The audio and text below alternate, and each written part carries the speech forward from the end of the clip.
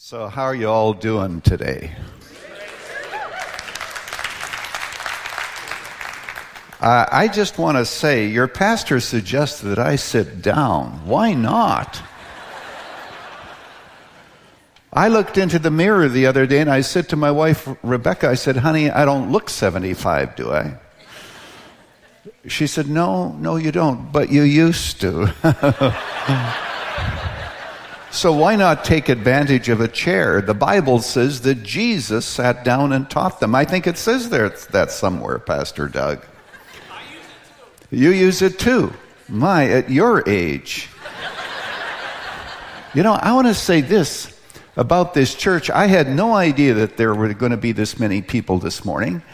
I'm sure that I probably didn't bring enough of these books, but that's beside the point. What a wonderful time of energy, the young people. You know, I can now see God doesn't need us old people. He's got a whole crop of young people coming along. And look at all of these, well, not all of them are teenagers sitting in the front row, but look at all of these teenagers sitting in the front row. If I were here in Indy, I'm sure that I would become very good friends with your pastor, because I'm serious. I could learn an awful lot from him. And he doesn't like what I'm saying. He said he would leave if I said anything with which he didn't agree. Lisa and Ben. I'm trying to care for you. You're trying to care for me. God bless you. Yes. Yes, Lisa and Ben enjoy this place. They've told us about it. They're involved in the ministry here, and it's great. I do bring you greetings from the city of Chicago. It's the city of righteousness, love, truth, and justice. One day, not this winter, but the previous winter, it was so cold that on January the 19th, according to the media, if you can catch this, it was so cold that some of our politicians were actually seen with their hands in their own pockets. Am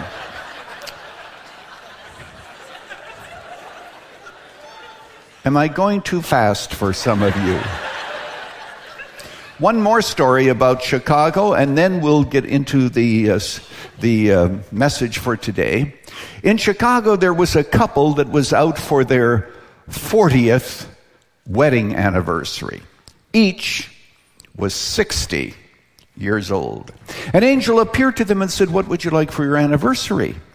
And the wife said, "I've never traveled." The angel flashed his sword, and instantly in her hand were 2 tickets for a world cruise. It was the man's turn. The man took the angel aside and said, "You know, I'd really like to be married to somebody who's 30 years younger than I am." The angel flashed his sword, and instantly the man was 90 years old. When you ask God for something, be careful. Now, I'm going to give you 1 or 2 more lines. It's all free today. Many of you are very young. You won't appreciate this, but I notice a few people, 2 of whom sitting in the front row. Others. How many of you have ever heard Billy Graham preach? Could I see your hands, please? Pretty good number, about 74 of you. I'll just give an invitation like Billy, okay? This might sound like him. Now, for this, I should not be sitting down, but I'm sitting down and I'll remain seated down. But hopefully, this might sound a little bit like an invitation that Billy Graham might give.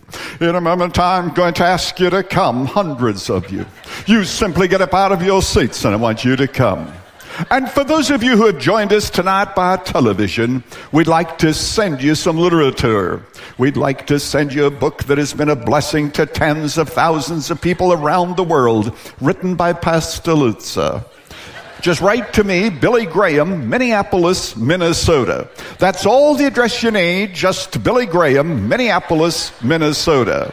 Now until the same time next week, goodbye, and may the Lord bless you real good.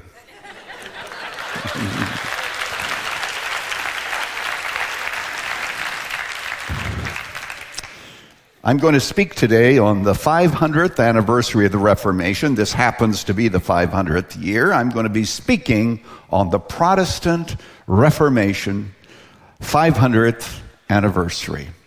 If you're here today as a Catholic, I want to say that we welcome you. I have many Catholic friends in Chicago. As a matter of fact, I'm a graduate of Loyola University, and you are welcome, but I also hope that you brought your sense of humor. Because there is a story that when Pope Paul died a number of years ago, he was trying to get into heaven, and the door to heaven, the key wouldn't fit. He saw a shadowy figure walk by, and he said, "I'm the Pope. I have the keys for the kingdom, and I'm trying to get into heaven, and the key doesn't fit." And the person said, "You have to understand, 500 years ago, a guy by the name of Martin Luther came up here and changed the locks." More books have been written about Luther than any man who ever lived except Jesus and Paul. And yet there are Christians who have never read anything substantial about him. And by the way, I don't want to miss you folks over here, so I'm going to be looking at you too. You have a great crowd here, and I'm going to look at everybody.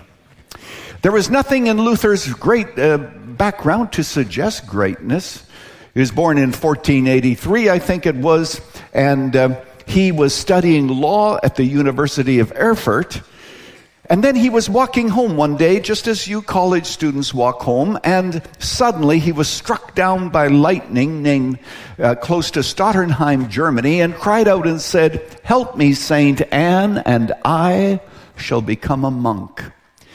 In order to fulfill his vow, but more importantly, to bring peace to his soul, he switched from the university to the Augustinian monastery in Erfurt, Germany.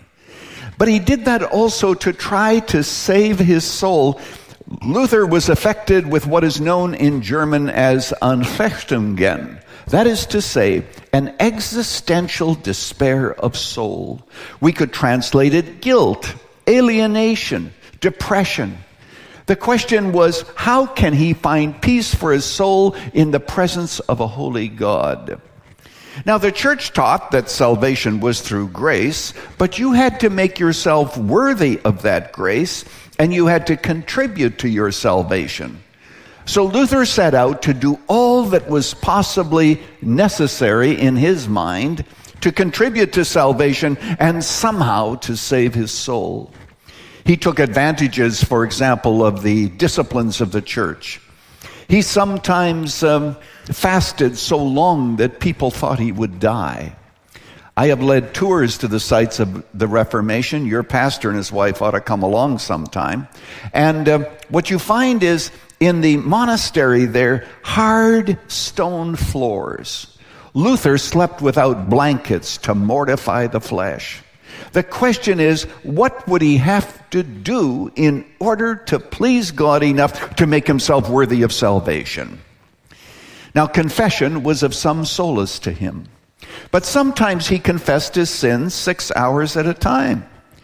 Because, you see, he would begin by the way of, quoting the 10 Commandments and the 7 deadly sins to jog his memory, and then the confession would begin.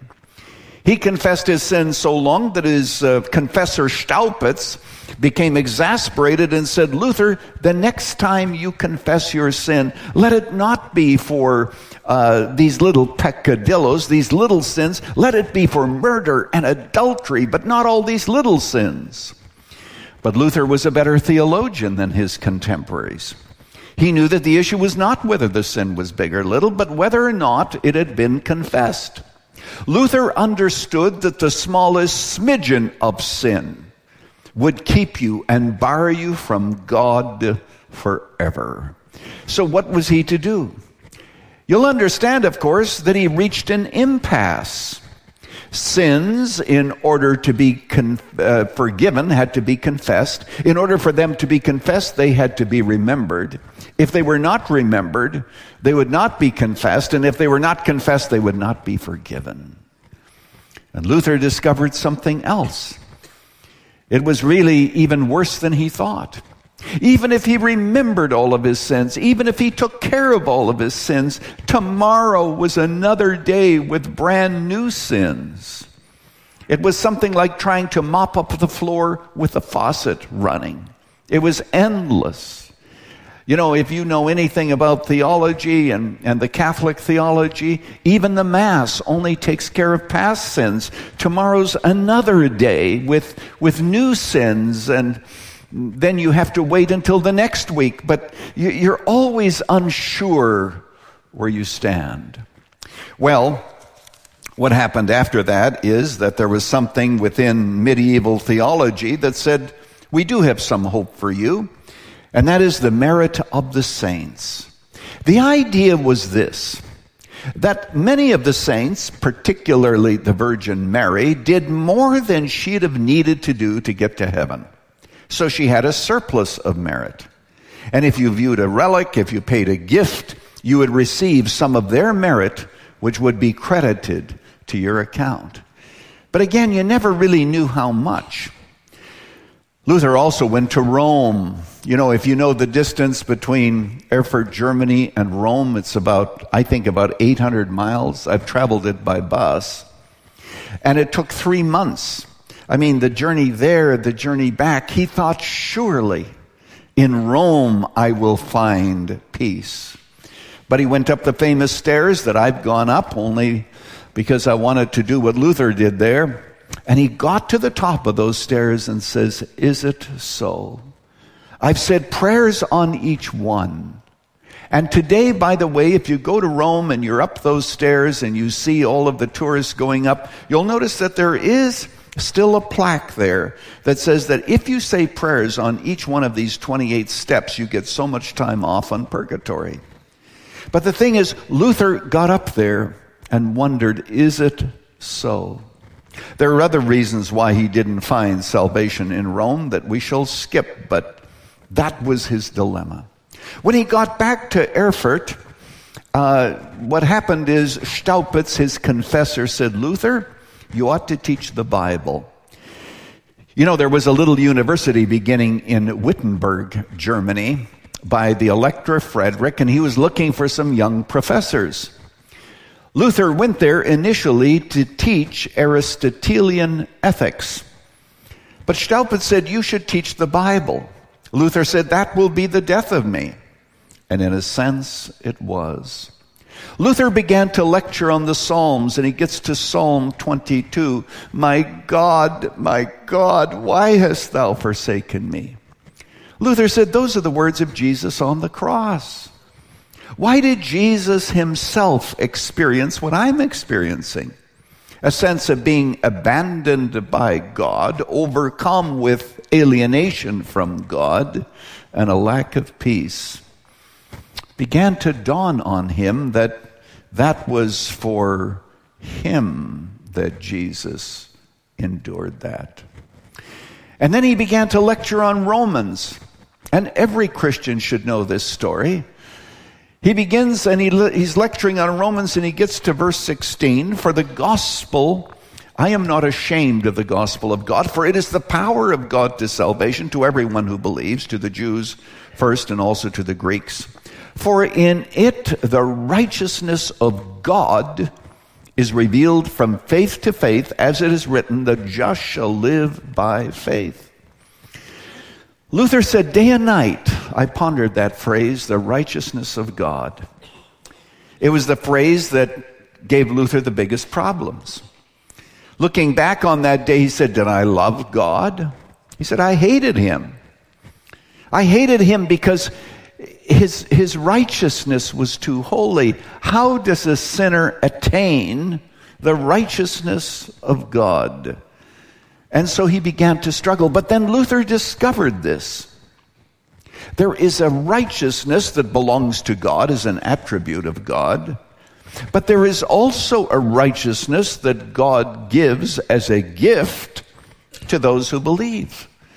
For example, it talks about the fact that Abraham was credited for righteousness because he believed. If you get to Romans chapter 5, and you can look at this later, Romans chapter 5, the Apostle Paul speaks about the free gift of righteousness. So you receive the righteousness of God by faith. Young people, don't ever forget this. When Jesus died on the cross, he got what he didn't deserve, namely our sin. And we get what we don't deserve, namely his righteousness. His righteousness. Luther said, when I saw the connection between the justice of God and the statement, the just shall live by faith, I grasped that the justice or the holiness of God is that righteousness by which God in sheer mercy saves us because it is credited to us as righteousness. Well, think of the deliverance that came to Luther. Because now, remember it, young people, it didn't matter how high God's standard was, as long as he didn't have to meet it, as long as Jesus met it for him. You know, Jesus paid it all.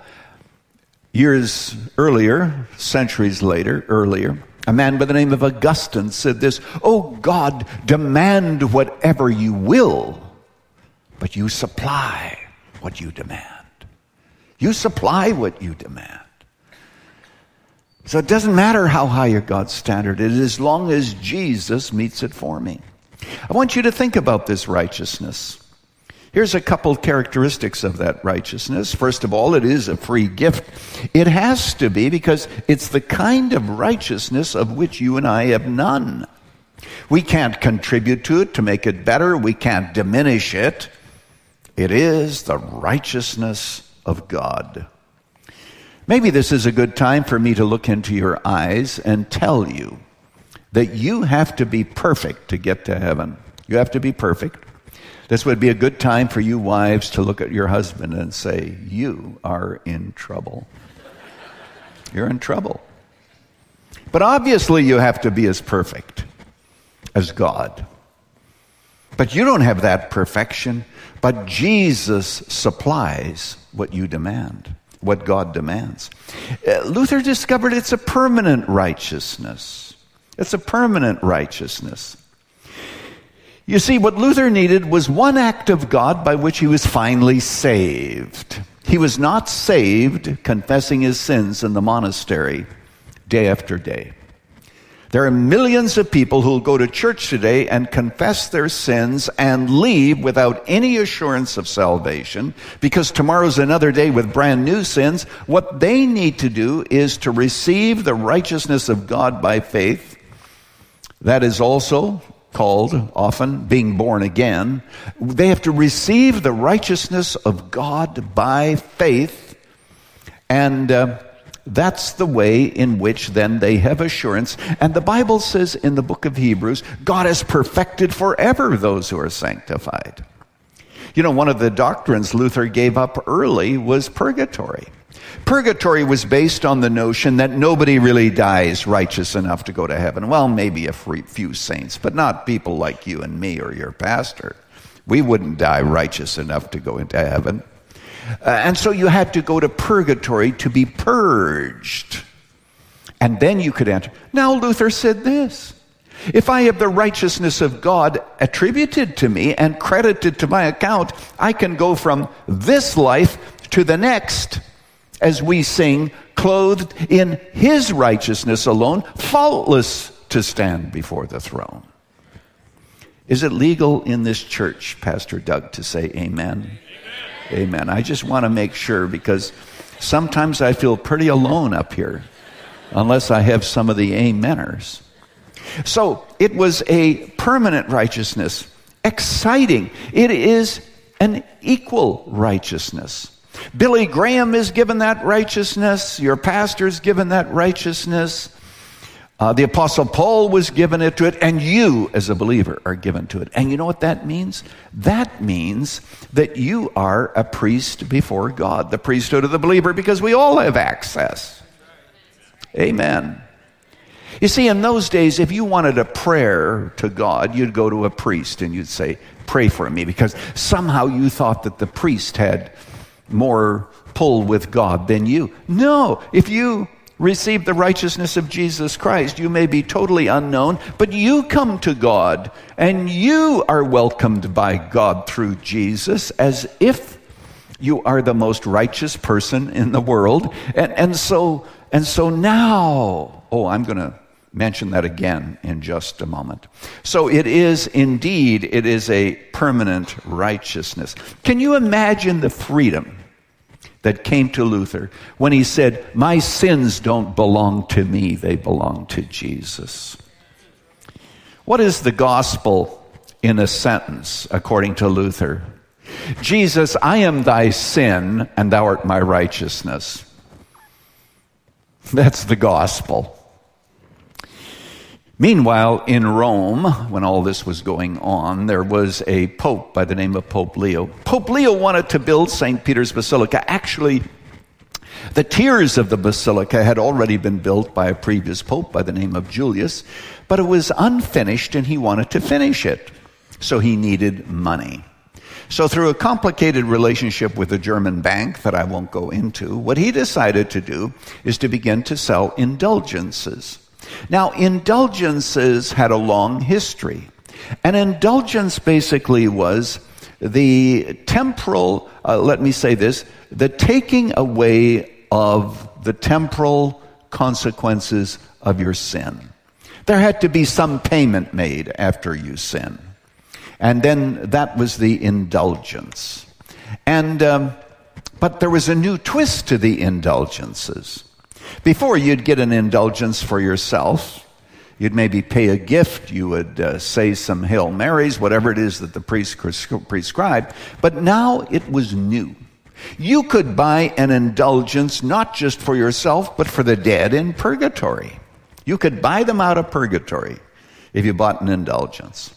So there were vendors like Tetzel going throughout Germany, taking the cross that he brought into the town square, setting it there, and saying, this cross has the same value as the cross of Christ.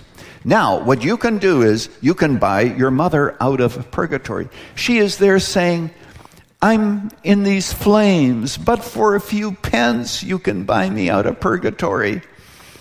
And Tetzel had a little jingle, which translated from the German is essentially this.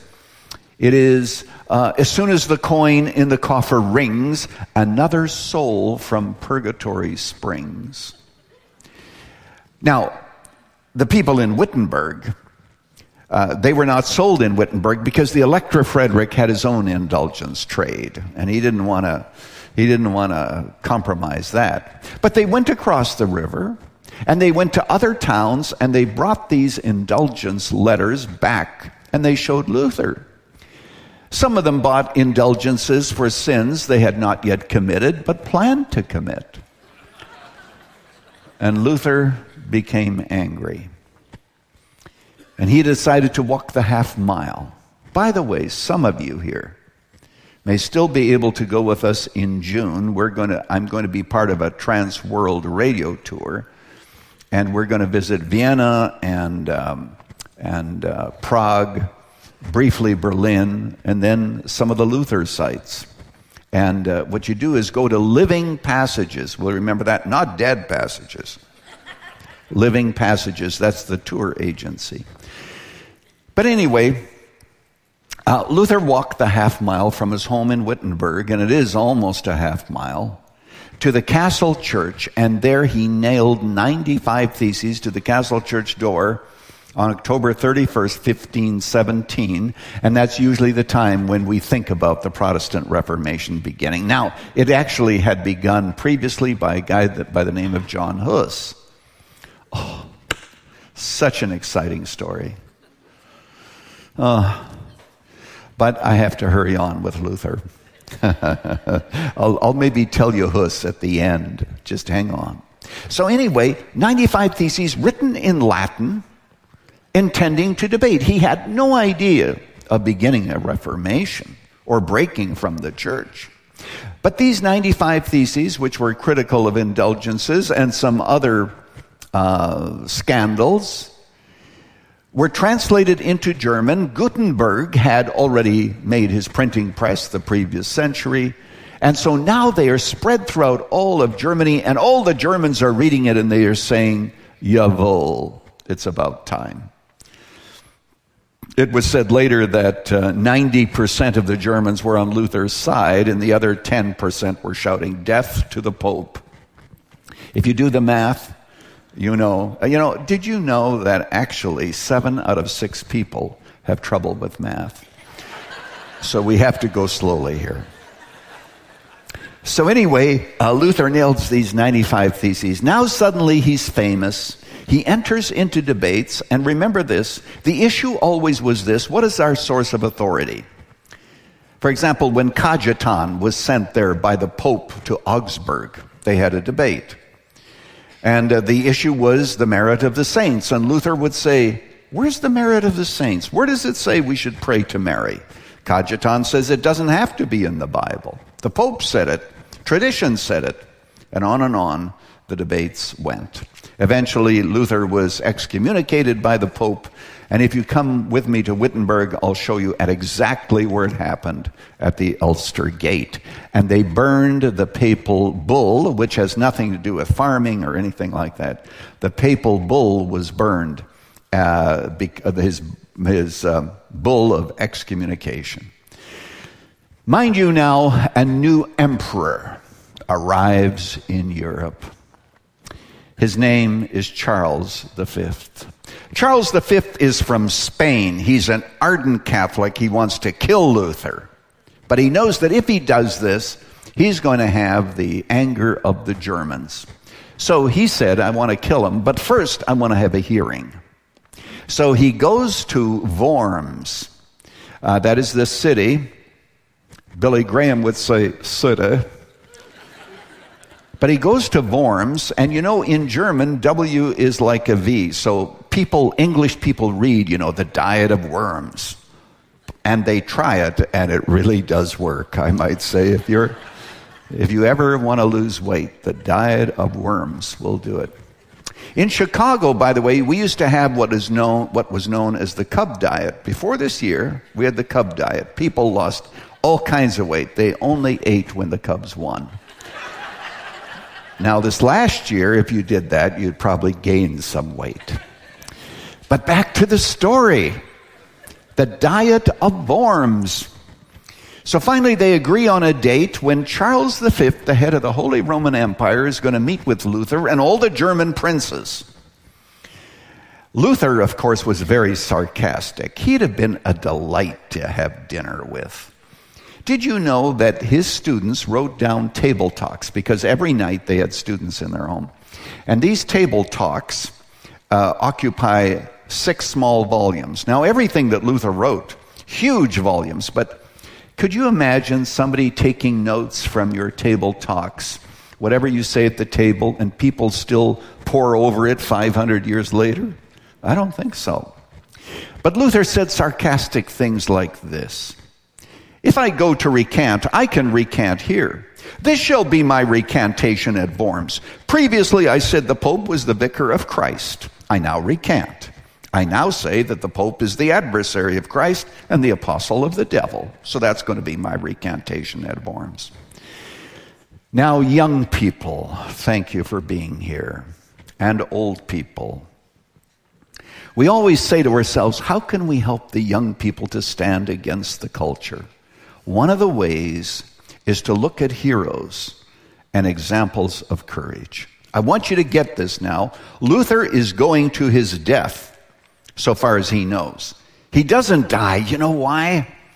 Because the Turks, the Muslim Turks, were circling Vienna, and Charles would need the Lutherans to help him in the war against the Turks. Because Charles wanted to put him to death right there.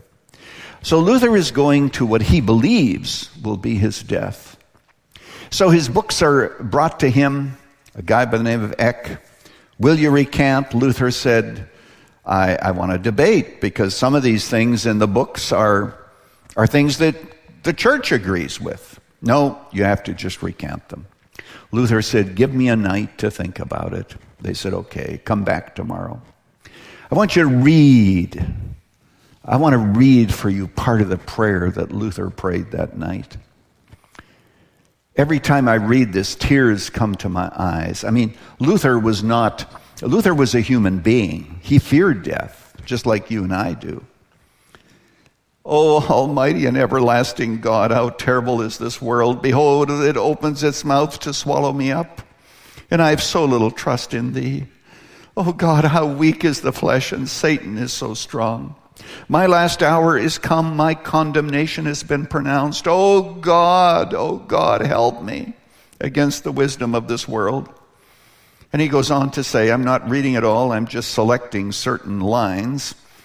He said, and it is a righteous and eternal cause that I'm involved in. All that is of man is uncertain. Oh my God, don't you hear me? Are you dead? No, you can't die, but you are hiding yourself. And yet you've chosen me for this work.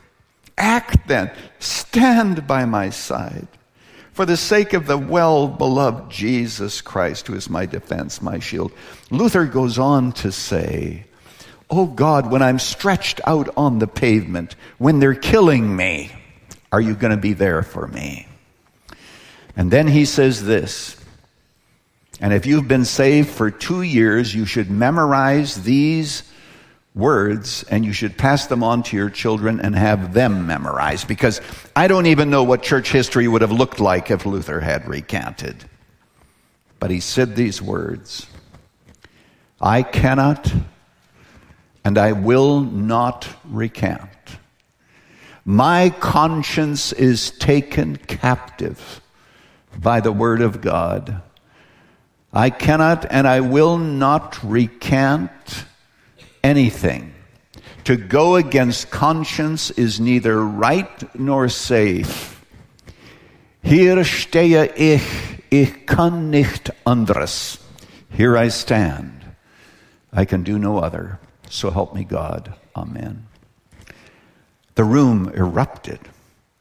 Here's Charles, the head of the Holy Roman Empire. Here's all the German princes. Here's the Catholic delegates. And Charles says, okay, let him sleep. Let him go back to his quarters. And he writes what is known as the Edict of Worms that says anyone who finds Luther after he returns to Wittenberg can kill him without reprisal. See, Charles had given Luther safe conduct there and back, and he wanted to keep his promise. Later on, he regretted it. He regretted that he just didn't kill him right there. Later on, a delegation comes to Luther and says that evening, you have to recant. Don't you see that the church is being split?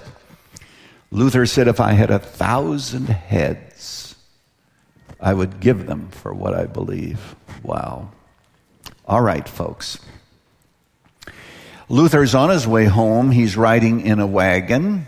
And what happens is some men jump out of the ditch. They capture him and they take him to the Wartburg Castle and they hide him.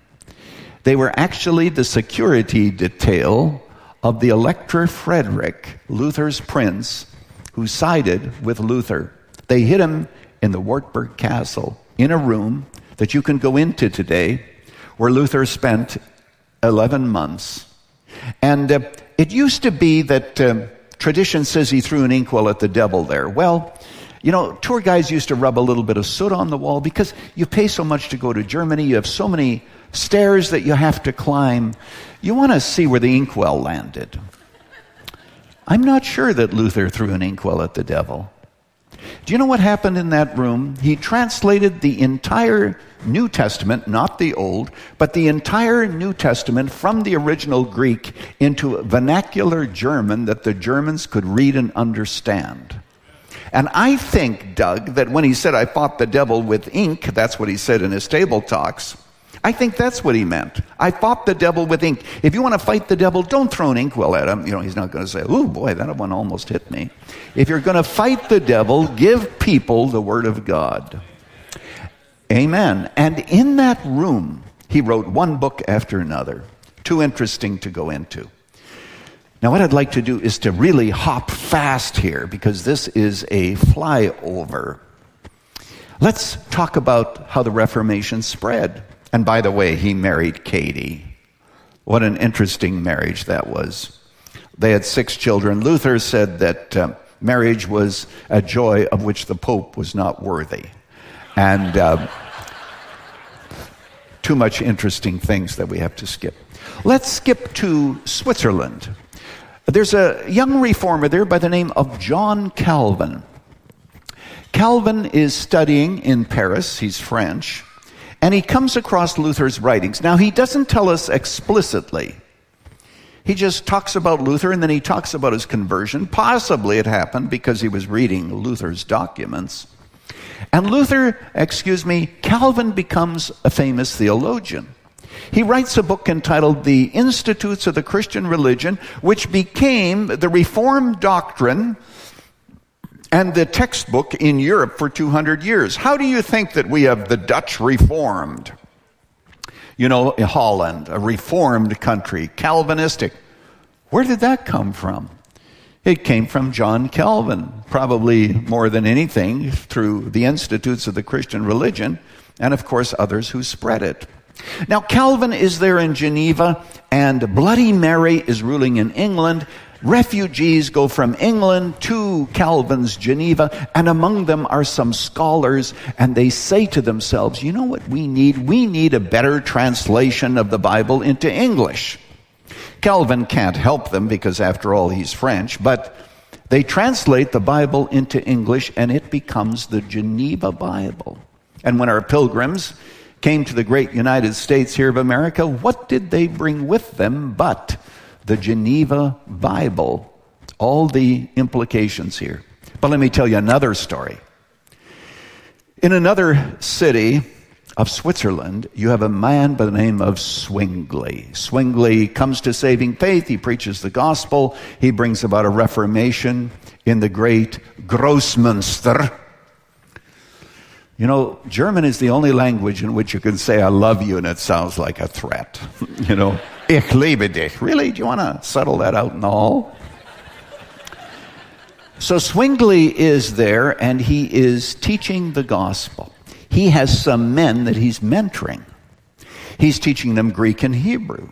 They come to the conclusion, infant baptism isn't in the Bible.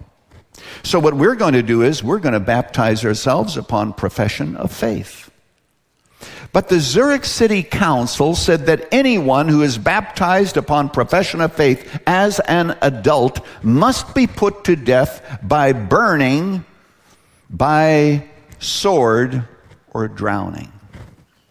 Why do you think they said that? I'll tell you why. Hey, it's just a little bit after 10, isn't it, Pastor? I still have a little bit of time here. Sure. Trust me. Trust you. God bless you. Have you ever gone this long?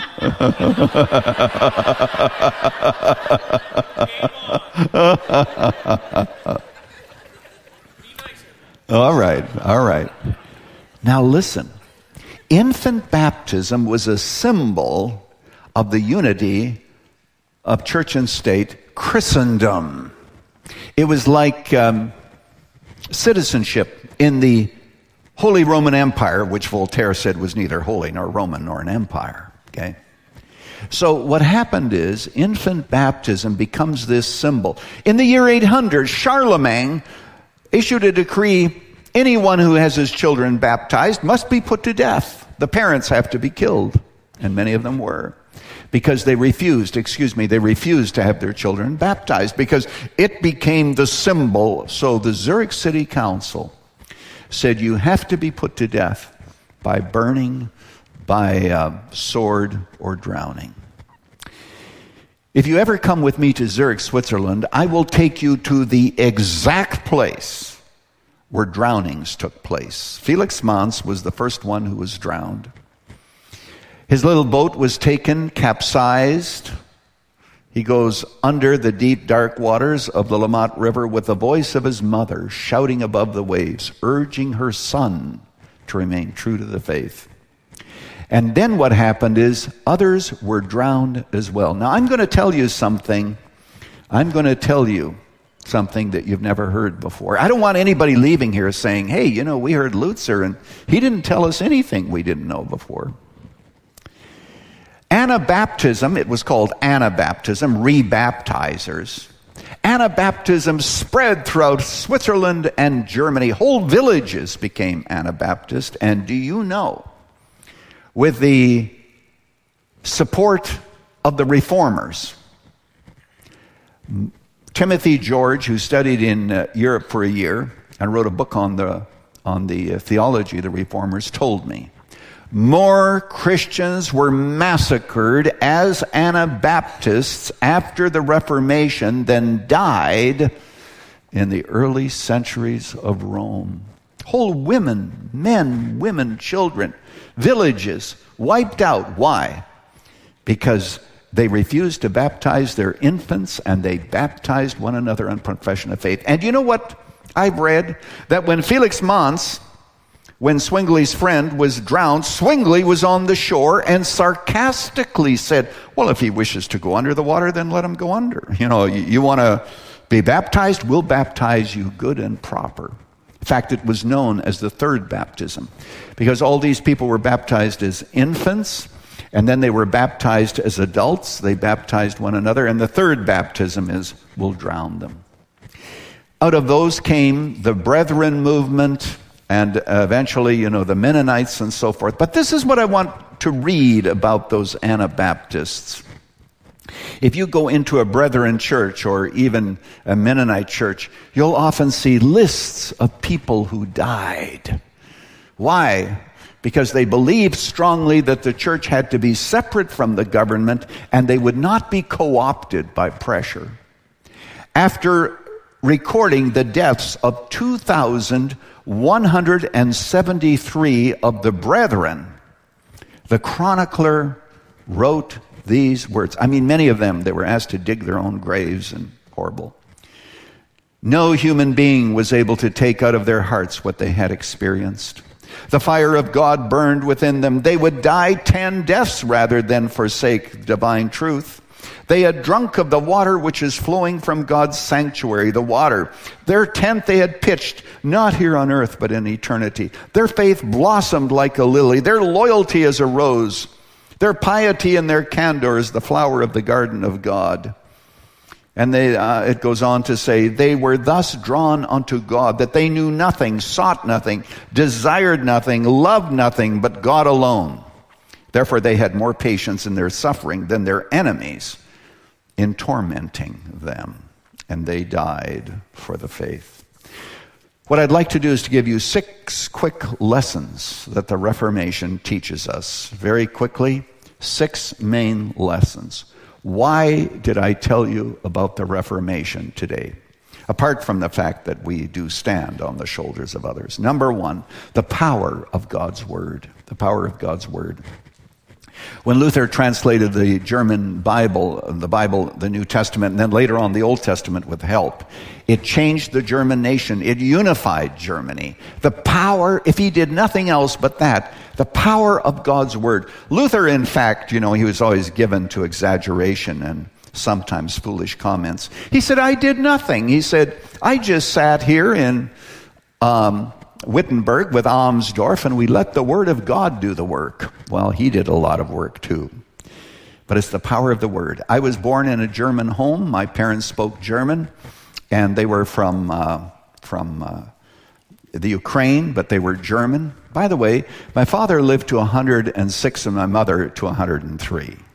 My parents lived so long that I'm sure until my father died, all of their friends in heaven thought that they just didn't make it. They said, where are the Lutzers?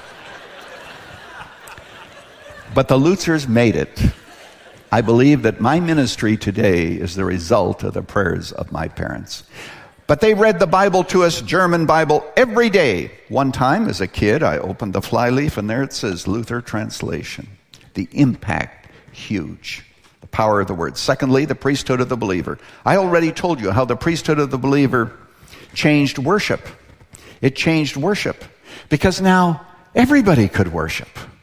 Everybody could come to God. You come to God. Because you are a priest before God. The priesthood of the believer revolutionized work. It used to be, if you want to do a good work for God, you go to the priest and he'd give you an assignment. Now you're doing a holy work. Luther said, if you're a priest before God, everything that you do is a sacrifice to God that is well-pleasing if you do it for His glory. Whatever you eat, drink, whatever, you do it to the glory of God. He said that the person who scrubs floors to the glory of God, they are honoring God by their faithfulness more than somebody who's going through rituals. I love the way Luther said it. He said, God milks cows, but he uses a milkmaid to do it. When you wake up tomorrow morning, and I hope you do, there are other options. But when you wake up tomorrow morning and you go to work, you know, that boss that doesn't pay you right and so forth, don't work for him. Just say, I'm not working for you. Don't tell him that. But work for God. You serve him, and the New Testament tells you you'll be rewarded. Number 4, when Luther said, my conscience is taken captive by the word of God, he was planting the seeds of freedom of religion. The idea that a single monk could stand there and say, my conscience is above the Pope, was unthinkable. By the way, speaking of the power of the word, we need Christian parents today and young people who say with Luther, my conscience is held captive by the word of God. So the seeds of freedom of religion, very interesting. Number 5, the need for courage. Do I still have a few minutes, Pastor? All right. I have to tell you this story because I kind of promised it. 100 years before Hitler. I wrote a book on Hitler too, but I'm speaking about Luther this morning. That's a different story. 100 years before Luther, there was a man in Prague by the name of John Hus. In the Czech language, Hus and goose are the same word. He was taken to Constance, and he was tried for heresy. He was given safe conduct, but the Emperor Sigismund said, I don't have to keep my word to a heretic. So Hus was burned at the stake. But before he was burned, he said these words. He said, you can cook this Hus. You can cook this goose. But after me, in 100 years, a swan will arise, and him you will not be able to silence. 102 years later, Luther nails his 95 Theses to the castle church door, and he explicitly believed he was the fulfillment of Huss's prophecy. And today we still say they cooked his goose. The need for courage. You know, we have Christians today who hide their faith. They don't want to witness to anybody because they say, if I witness, he's going to think that I'm a Bible thumper. Well, let him think you're a Bible thumper, but let him think that you're a wonderful, loving Bible thumper. You know, well, I don't want to say anything about Jesus. They're going to think I voted for Trump. Well, represent Jesus wherever you are. The need for courage. The clarification of the gospel. At the end of the day, the question is, how are we saved? Because there are some of you here who have never savingly believed on Jesus. I have no doubt about that in this large crowd. You've never savingly believed. You do not really have assurance, though you may think that you are a Christian, but you have never rejected all works, all of your contributions, which are as filthy rags, and you have never savingly believed on Jesus. I urge you today to believe on him and be saved. And it is really all because Jesus paid it all. The work is done. You must receive that by faith. I usually fly with a ticket. Sometimes I've flown standby. When you're flying standby, you know, you look at you bother the woman behind the counter. She tells you to sit down, but I'm German, so I'm up again in 3 minutes. I told you to sit down. I'll call your name. Okay, that's standby because you're uncertain. But when you have a ticket, you know, 6F or whatever it is that I had the other day, I have a place reserved. And in heaven, there's a crown only you can wear. There's a room that only you can enter. But the way you get into it is by saving faith in Jesus Christ. And if you believe that Jesus did all that ever will be necessary for you to stand before God, and you embrace that, you'll be saved and you will know it. Because assurance comes not because of your performance, which is really bad, but Jesus supplies everything that you need. Would you believe on him even now where you are seated? Father, I ask in Jesus' name that Luther's story may become the story of many others who are here today who have no assurance of faith because they've never savingly believed on Jesus alone. Birth that faith in their hearts, we pray, and cause them to believe even now, to cry up to you and receive the salvation and the righteousness that you give to sinners. In Jesus' name, amen.